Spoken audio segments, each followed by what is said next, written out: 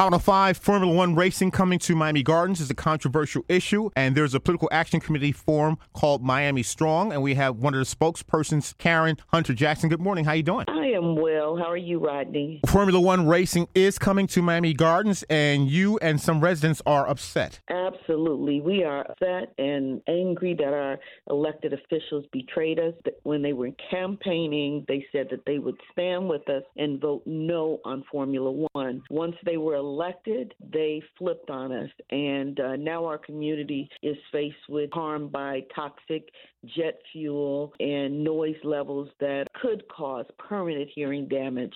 We want to hold them responsible. And you're targeting elected officials that supported Formula One racing coming to Miami Gardens. The people are Robert Stevens, seat 6, Katrina Wilson, seat 4, and Vice Mayor Reginald Leon, seat 2. You have a petition in various parts of Miami Gardens, a recall campaign to oust these elected officials. Yes, today we're canvassing in the Coconut Cay and Dover area today and tomorrow. And on Thursday and Friday, we'll be at Carroll City Park and in the Carroll City Park area. We also have drive-by, walk-up locations from Monday through Friday, from the 24th through June 5th. That's Monday through Friday from 5 to 8 p.m. The canvassing is also from 5 to 8 p.m. Our drive-by locations are at Norwood Elementary School at 198th Street and 14th Court. The other is at Walmart in the northeast parking lot of 199th Street and 27th Avenue near the Sonic.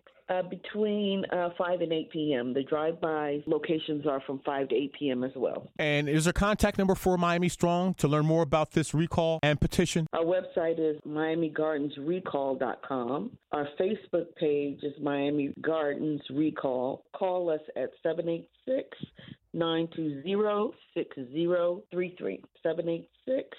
786-920-6033. And your intention is to oust these elected officials? Absolutely. We need to make sure that our elected officials understand that we elected them to represent us, the local people here, not Miami-Dade County. We expect that once they understand what our will is, that they abide by our wishes. And we made in no uncertain terms how we felt about bringing that toxic event to our community. Just as the community in downtown Miami and Bayfront Park, it's for the same reason they rejected it and the county walked away, are the same reasons we don't want it. The cars use jet fuel, and jet fuel is known to cause neurological damage, cardiac damage, pulmonary damage.